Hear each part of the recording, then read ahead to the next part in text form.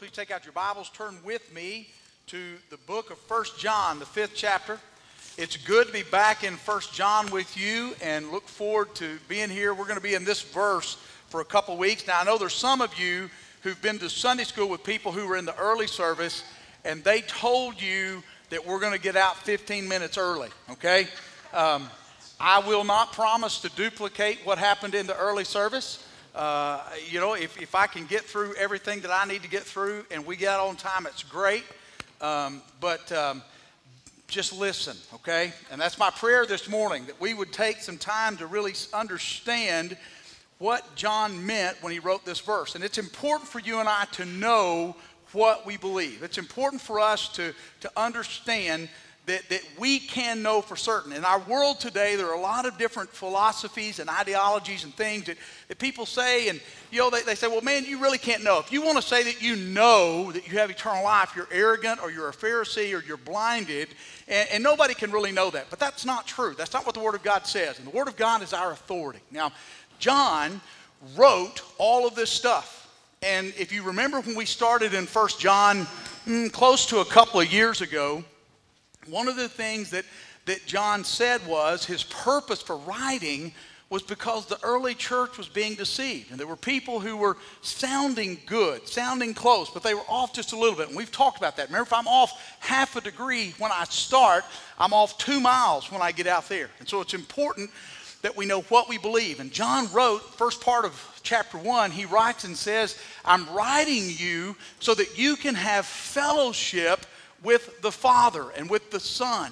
And that fellowship is also fellowship with us, that we are together in this deal. And John says, remember who we are. Remember who I am writing to you. I'm somebody who walked with Jesus and talked with him and listened to him teach, and I ate meals with him, and I slept where he slept, and I touched him and saw him, and I saw him crucified, and I saw him resurrected. John says, remember, I'm not just speaking from hearsay. I'm speaking from a knowledge that I know what I'm talking about. And because I know Jesus that way, I want you to know Jesus that way. That's why John wrote that. And he comes kind of to the end of this passage or the end of this book, and he kind of reiterates what he's saying. These things have I written unto you who believe on the name of the Son of God, that you may know that you have eternal life. That was his whole purpose in writing down. So this morning we're going to look at this and what it says not only to the church here that John wrote to, but what it says to you and I, what it says to us about our faith, about how we can know who Christ is. If you have your Bibles open there to 1 John chapter 5, if you would please stand with me this morning as we honor the reading of the Word of God. I'm going to start reading in verse 9 for context. If we accept the testimony of men, God's testimony is greater, because it is God's testimony that he has given about his Son. The one who believes in the Son of God has the testimony in himself. The one who does not believe God has made him a liar, because he has not believed in the testimony that God has given about his Son. And this is the testimony. God has given us eternal life, and this life is in his Son. The one who has the Son has life. The one who does not have the Son of God does not have eternal life. I have written these things to you who believe in the name of the Son of God, so that you may know that you have eternal life. You may be seated. May God bless his word this morning as we study it together. Would you please join me as we pray? Father, I ask you in these next few moments just to speak to hearts. God, I ask you to take us wherever we are, at whatever station in life where we find ourselves. God, give us ears to hear. God, into our circumstances, into the day-to-day aspects of our life.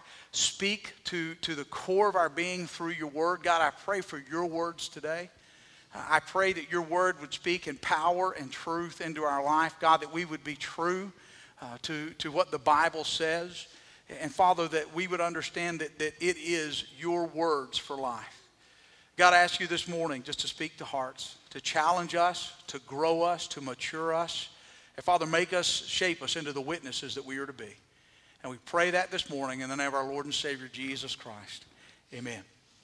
This morning we're going to look at verse 13. We'll probably be in verse 13 for a couple of weeks. I want to come back next week and look at what John talks about and what eternal life really means. But John says some things here to the church and ultimately to us that are important for you and I to know. And that the first thing that John says in this verse that is important, it's essential.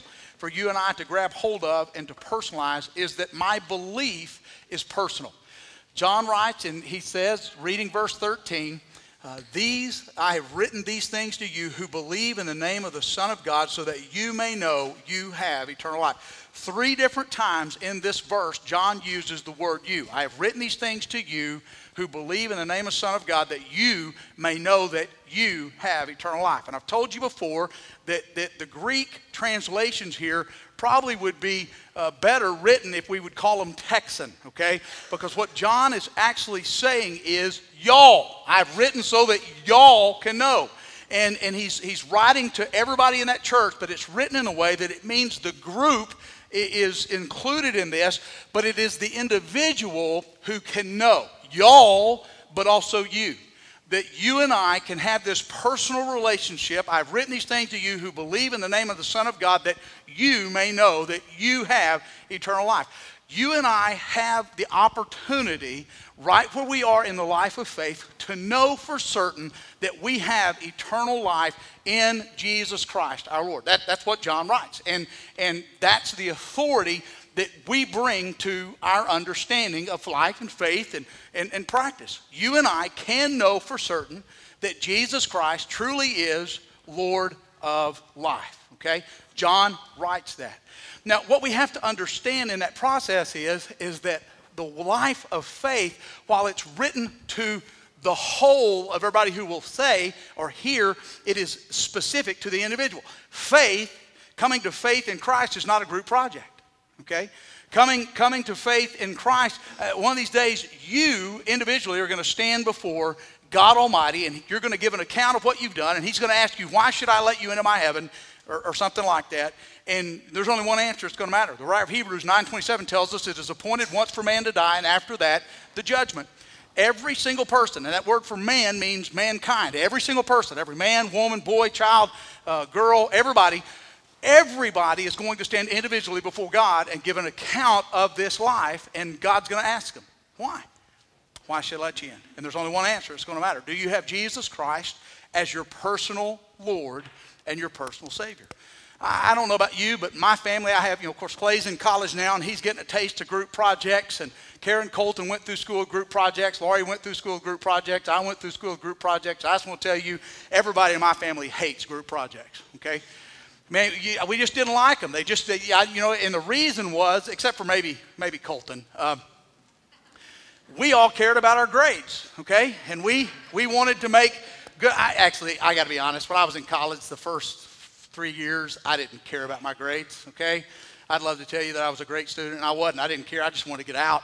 And so I was a lot more like Colton probably than I care to admit in life. But I still hated group projects because I cared enough about doing my work that I'd do a good job, and everybody else cared about groups, and they didn't care about their grade. And so I ended up doing all the work. Everybody else got the grade, and that's the way my kids, they hate group projects. And, sometimes I think we think faith is a group project. It's not.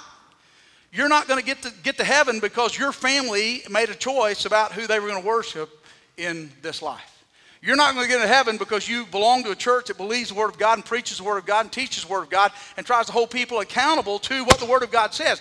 You and I are going to stand individually before God Almighty and give an account for this life. Now, John writes and says, y'all have the opportunity. You individually can get there. And it's not just for the elite. Okay? I mean, you might be saying, well, Brother Sean, I know, but y'all, man, that's really for people like John or Peter, Paul, Mary, Martha, Lazarus. I mean, it's for the Daniels of the Bible. God, that's for the Moses or the Abraham. That people, those people, man, they were the upper echelon of faith. They were the elite. Those are the people that really can know. But just me, man, I'm not there. No.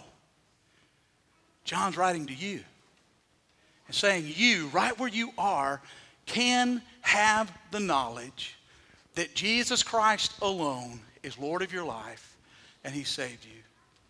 The Gospel of Luke 13th chapter, there's a story where some Jews come to Jesus and they're talking to Him, and And what had happened, there were some Galilean Jews who had gone to sacrifice in the temple. And Pilate, to make an example of them, has gone into the temple and he killed those Jewish people who were there just to worship. And the Bible says that he mixed the blood of the Galileans in with the blood of their sacrifices. And so some Jews come to Jesus and they're sitting there saying, what about those Jews? What about them? I mean, what did they do? Why were they suffering this way? And Jesus stops them. Luke's 13th chapter, sometime read it. Jesus stops them and he says, wait a minute. Because see, the Jews were doing exactly what you and I think sometimes. We see some people who are struggling and something's going wrong in their life, something's not good, some health problem or something else, and we think, man, what did they do to deserve what they're going through? We think that the disciples thought that. They asked Jesus, who sinned, this man or his parents, that he was born blind? I mean, we all think that sometimes, and that's what came up to the Jews. And Jesus said, I'm telling you, those people who were killed offering sacrifices, they weren't any more sinful than anybody else in Jerusalem. But unless you repent, you're going to perish. And then he goes to the next verse and he talks about those who were building the Tower of Siloam there in Jerusalem, and the tower fell. 13 people were killed. And Jesus said, do you think that those people killed building the Tower of Siloam were more sinful than everybody else living in Jerusalem?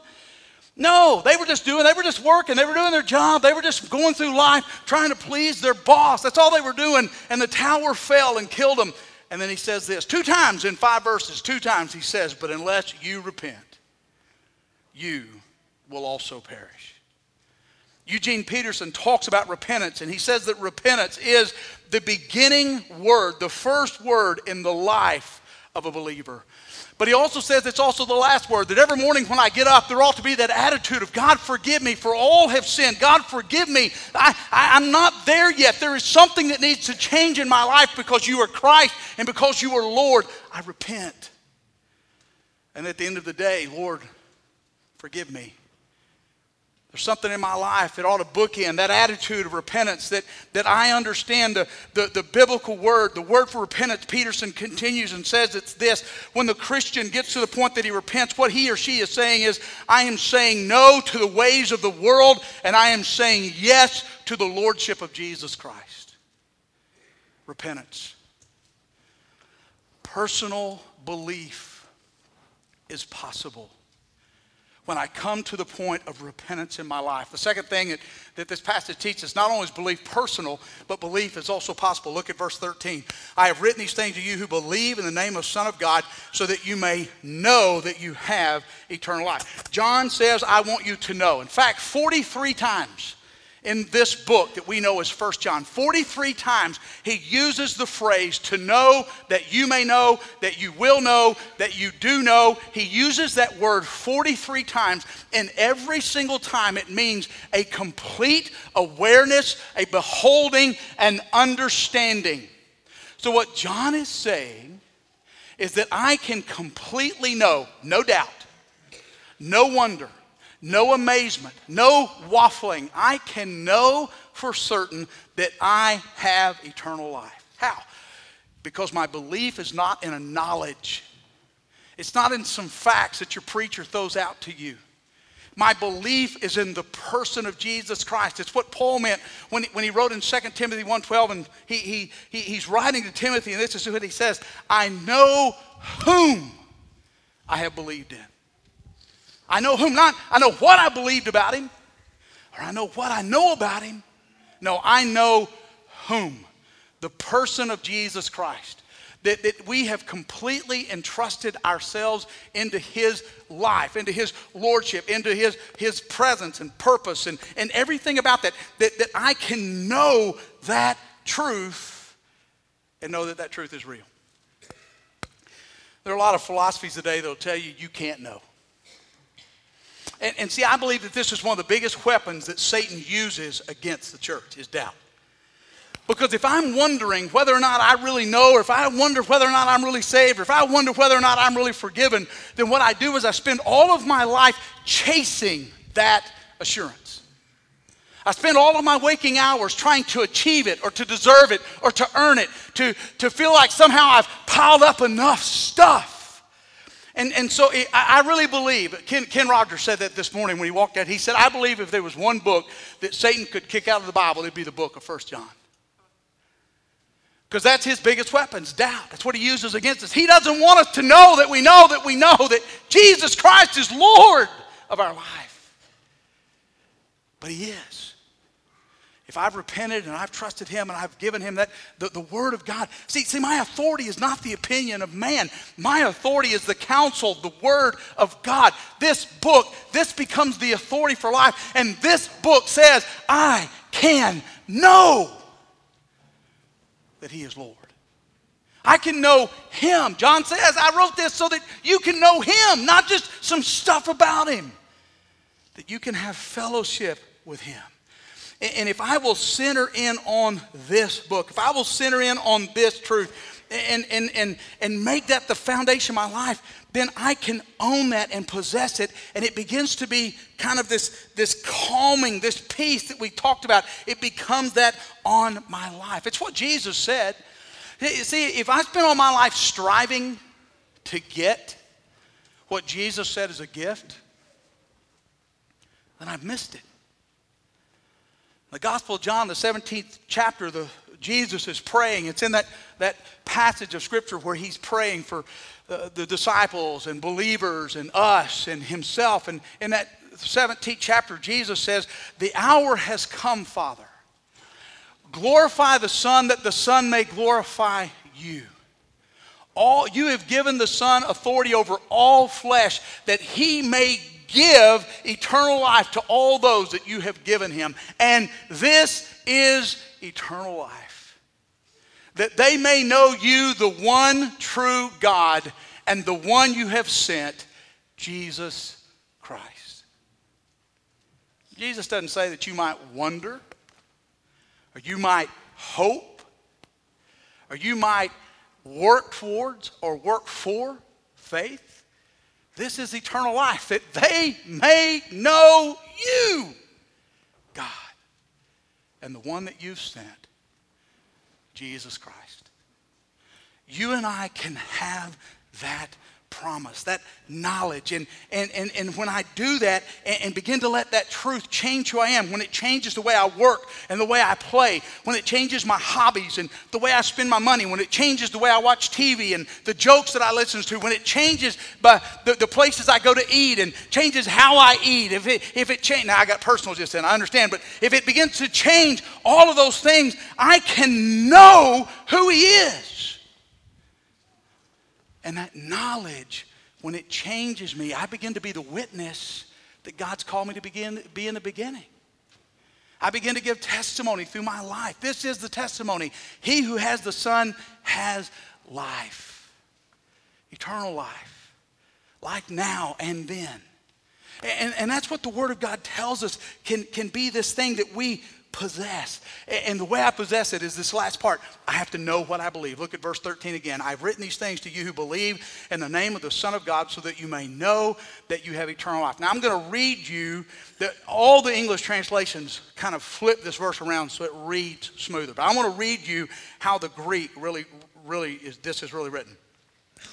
These things I wrote to you in order that you may know that life eternal you have to the ones believing on the name of the Son of God.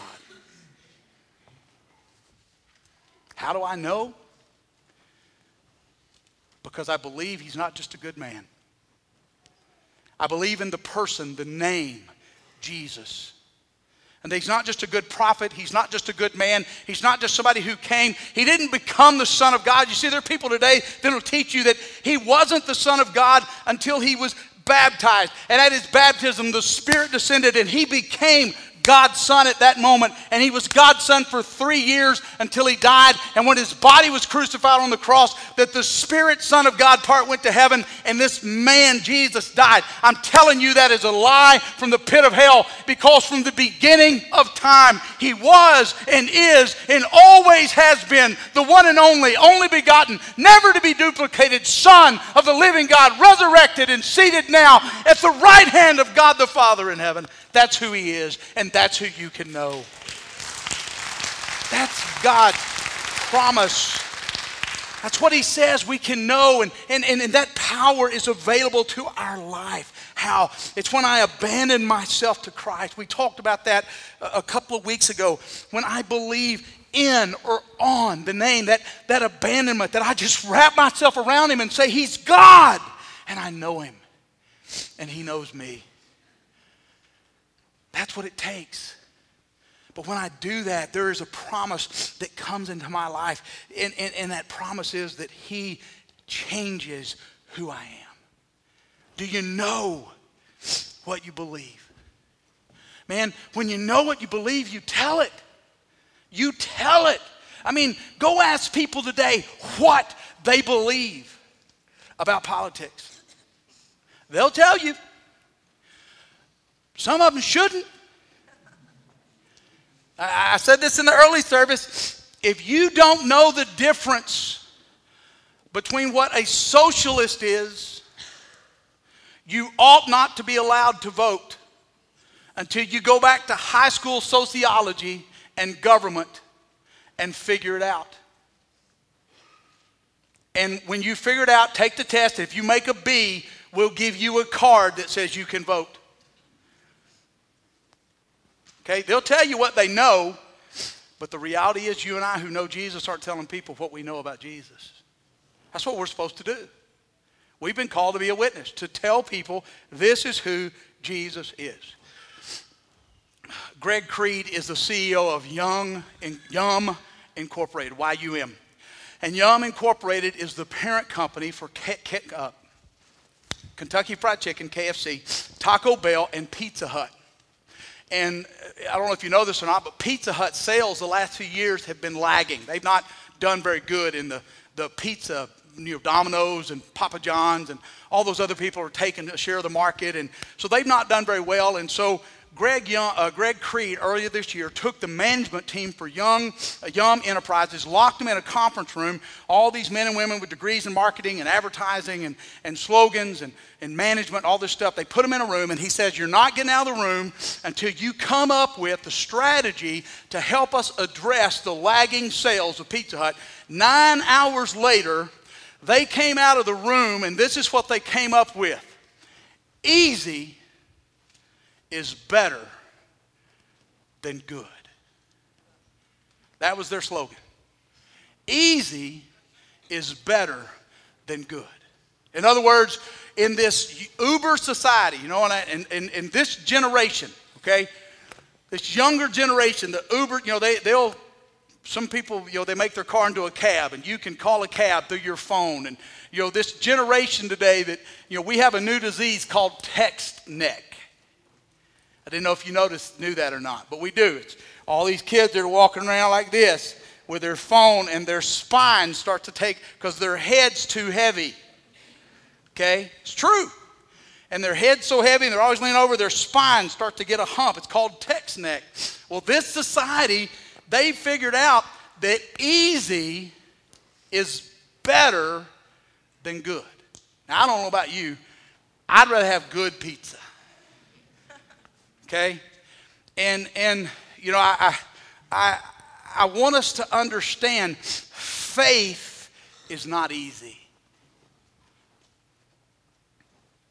Faith is costly. Faith demands a change. Faith means that in my life everything goes away. And he, Christ, becomes all. Faith isn't easy. And God's way is not better. God's way is the best. Period. That's what Paul meant when he said, if anyone is in Christ, he is a new creation. Old things have passed away. Behold, all things have become new. You and I can know personally what it means to have a relationship to Jesus Christ. You and I can know for certain that our faith is real and solid. I don't have to wonder tomorrow when I get up. I don't have to wonder if my appointment day is this week or my appointment day is 30 years from now. I don't have to live my life wondering what's going to happen one of these days when I die. I don't have to wonder. I can know, and I can know because I know Jesus Christ as my Lord and my Savior. 2 Peter writes and says, the Lord is patient with you, not wanting anyone to perish, but he doesn't delay as some understand delay. But he's patient with you, not wanting anyone to perish, so that all may come to everlasting life. Why has Jesus not come back? Because God's not done yet. And what God wants us to do and what he wants us to understand is that we have a need to reach people for Jesus Christ. And the way we reach people, why God did it this way, I don't know. But the way we reach people, you know, man, it'd been so much easier. You know, it says the rocks will cry out and the trees will cry out. You know, maybe it'd have been easier if when you drove down the street, it was kind of like a Disney cartoon and the trees just started singing, Jesus is Lord. I think we'd get numb to that. See, I think a bigger testimony is when somebody who was sinful and who didn't live their life for God gets their heart changed and their life changed, and they begin to tell their friends, hey, I want you to meet someone who died for you that you might have eternal life. That's why God did it that way. And it's like I told the early service, I told them, you know, we filled off the outside, blocked them off, made them all sit in here, and it was pretty full. You know, it wasn't full enough yet for us to take a rope down, but I told them if they'd fill these two center sections, I'd take a rope off. I'd let them sit. We took the chairs out. I'm challenging you, put the chairs back in. I told you last week, we fill this puppy 3 times. I'll preach 3 times. We'll do a service at 8:15, 9:30, 10:45. Because here's the reality, guys. We're not even scratching the surface of reaching the people in Eastland County for Christ. Okay, if you add up all the evangelical churches in Eastland County, every church that preaches the gospel of Jesus Christ, from Gorman and Rising Star to Cisco to Ranger, add them up, add the people, 18,000 plus people in Eastland County. Any given Sunday, I bet we might have 5,000 people in worship. Maybe in all those churches. That's 13,000 people who need to be reached for the gospel of Jesus Christ. And it's up to us to tell them that Jesus Christ died for them and he loves them. There's some of you this morning, and the honest truth is, there's never been a time in your life that you surrendered to that knowledge. You know some stuff about Jesus. But there's never been a time in your life that you really surrendered to lordship. And what you need to do right now is you need to call upon the name of the Lord and be saved. And you could have been in the church for a lot of years. You could have got baptized. You could have joined the church. You can be working and serving and teaching and doing a bunch of stuff. And the reality is there's nothing real in your life. It's knowledge, stuff you know, but you don't know him. And what you need to do right now is abandon yourself to Christ. I trust him alone for my salvation. There's some of us here this morning, and we're born again believers. We know that, man. We get up and we know if today's our day, we're going to heaven. We know if today's our day, we're gonna hear the Lord say, well done. And we hear that and we think, really? He might say, come on in. But well done? No. You got me confused with that guy that sits on the other side of the church. No, I don't. See, your enemy tries to tell you you're not. And God says, if you know my son, you are. Well done. Well done, my good and faithful servant. Come and share in your master's reward. And there's some of us here this morning that need to settle the doubt once and for all. Tell our enemy he's a liar. Tell our enemy he doesn't know what's going on, that I'm a child of the living God. And I believe in his one and only Son, Jesus Christ. And maybe you need to come in just a moment to the altar and just settle that doubt once and for all. Or some of you need a church home and you don't have a place. We're supposed to be a part of the body, folks. You cut your finger off, it's still your finger. But it dies if it's not attached to the hand. And the hand dies if it's not attached to the arm dies if it's not attached to the shoulder dies if it's not attached to the body. We're supposed to be a part. And maybe this is where you need to plug in and help us do those four things. Reach people for Christ. Connect them to the body of Christ. Grow them by building up strong walls of discipleship. Homes, studies, Sunday school, those types of things. And then help us to seek every moment of every day of our life to live our life before the Lord. Reach, connect, grow, seek.